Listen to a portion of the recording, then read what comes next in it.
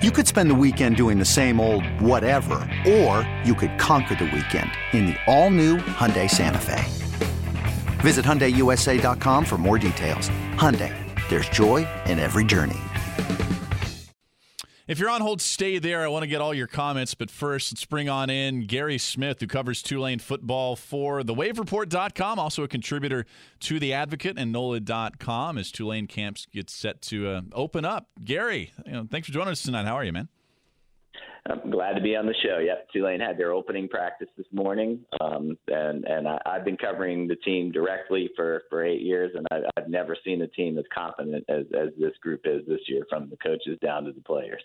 Well, it's good to hear you say that, because it seems like such a massive year. And I know every year, coaches will say, oh, this is a big year for us. But coming off that bowl season and to continue the momentum there, if they don't want to go back to the same old Tulane, go 5-7, miss the postseason, it seems like a pretty darn big year, Guerry. Yeah, and Willie Fritz admits it. That he well knows Tulane's history, that Tulane has only been to back-to-back bowls once in its history, and that or hasn't been to back-to-back bowls since 1979 and 1980, and hasn't ever won back-to-back bowls in consecutive years. He understands that, and the Tulane has only had 6 winning seasons in the last 37 years. But when you look at this team, it tied for the division championship in the AAC West last year at 5-3 with Memphis and Houston, and blew out Memphis, which represented the division in the AAC championship game. And Tulane returned 8 defensive starters, 8 of its top 9 defensive linemen, its top 4 running backs, its starting quarterback, a receiver who almost had 1,000 yards, got a grad transfer from Oklahoma State with 167 career catches. If a team with more tradition than Tulane had all of those parts back, there'd be a lot of people touting them as a real legitimate contender to win the conference championship. That's not the case with Tulane. People are talking about them as a dark horse because history comes into play.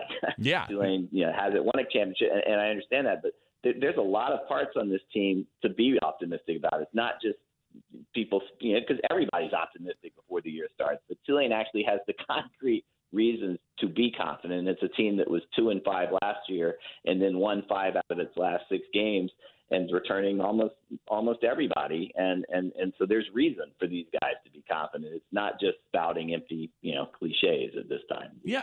Isn't it weird how prestige and cachet cloud all these supposedly objective preseason polls and opinions? I mean, just as an analogy, my alma mater, Guerry, is Washington State University. I saw Sports Illustrated tweet out something. The last 7 years under Mike Leach, every single year, they have outperformed their preseason media poll. And maybe Tulane's going to go through something here. It's so funny. We're supposed to be objective, but it's not. It is. Again, Tulane, and I did not have a vote at the AAC Media Days, but there were 30 people who had votes, and Tulane got 0 votes to win the AAC West. Now, I'm not saying Tulane is going to win it. I'm just saying that if Tulane had a little more cachet and tradition in the past, with all of those people returning and the way it ended last season, it would have gotten several votes at least to win the division, seeing as how it tied for the division championship last year anyway. Yeah, no doubt about it. And on the back of that, all the guys coming back, you wrote a piece yesterday talking about, well, they're bringing in new stock to bolster around that, all the grad transfers that Willie Fritz has brought in, right? Yeah, it's a huge deal. I mean,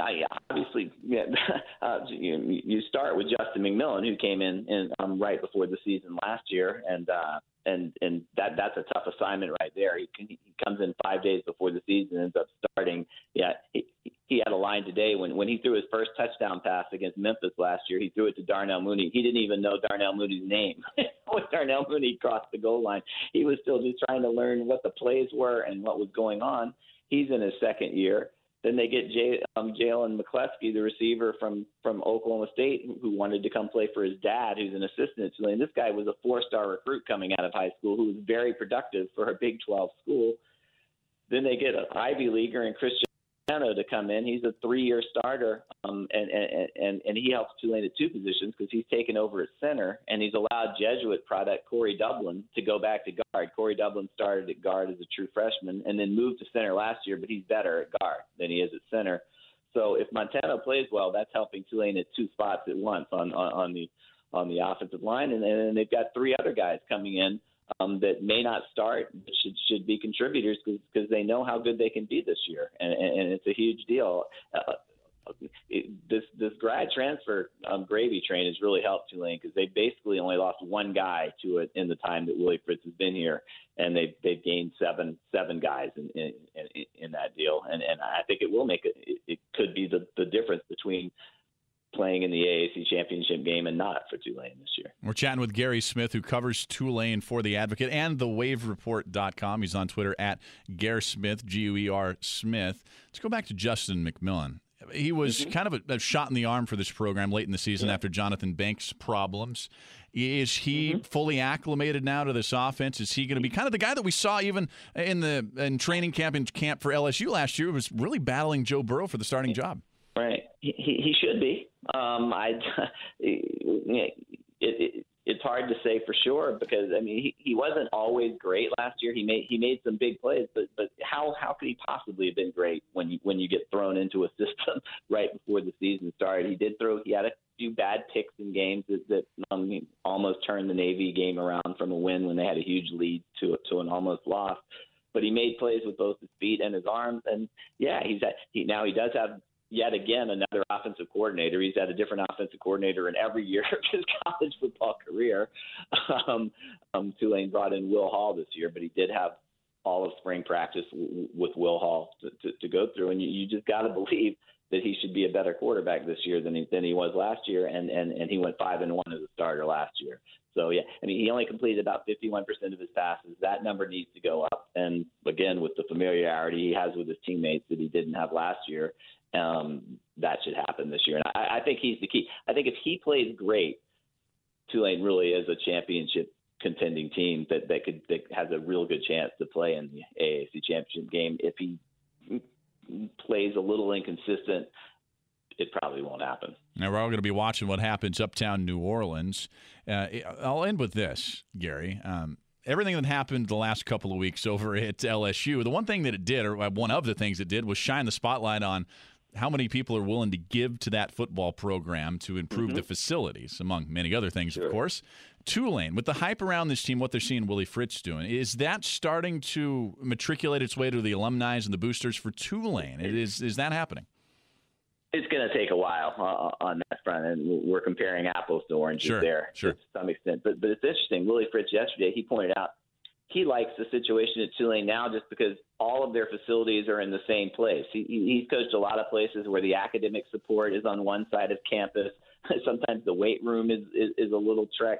Practice fields are a little trek. He loves the fact that every single facility at Tulane is right there at the Wilson Center and right next to Yeoman Stadium. He says it's helped the coaches. He says sometimes coaches don't see their players that often. He sees them all year long 4 or 5 times a day because they're always passing his office, going just for academics or whatever around there. And Tulane doesn't have to compete with the SEC schools that LSU is trying to compete with on that front. But just in terms of just alumni support, crowd support, all of that stuff, it takes consistent winning. And Tulane for so long has been a consistent loser. That's what Willie Fritz wants to change. Like you said, Tulane went 6-6 last year, eked into a bowl game, won the bowl game. That was a great accomplishment for Tulane. But Willie Fritz says that's not why he came to Tulane. That to him is the absolute minimum. He wants to have that program that's a consistent bowl team every year, which we haven't really seen from Tulane ever. And if he sticks around and continues recruiting like he's been recruiting, Tulane's ranked in the top 50 in the country right now by rivals and I think 24/7 Sports. It can happen. He's Guerry Smith. He covers Tulane football for thewavereport.com, also a contributor to The Advocate. Follow his work there and also on Twitter at Guerry Smith. Guerry, I always appreciate the chats, and I know we'll talk to you a lot more as the season progresses. Thanks so much. Thanks for having me on. I appreciate it. You bet. So we're going to take a break. When we come back, we're going to get to your phone calls on Michael Thomas, on Zion Williamson and the Pelicans, and Sports Lib still to come before the show wraps up. It's The Last Lap on WWL. Okay, picture this. It's Friday afternoon when a thought hits you. I can spend another weekend doing the same old whatever, or I can hop into my all-new Hyundai Santa Fe and hit the road. With available H-Track all-wheel drive and 3-row seating, my whole family can head deep into the wild. Conquer the weekend in the all-new Hyundai Santa Fe. Visit HyundaiUSA.com or call 562-314-4603 for more details. Hyundai, there's joy in every journey.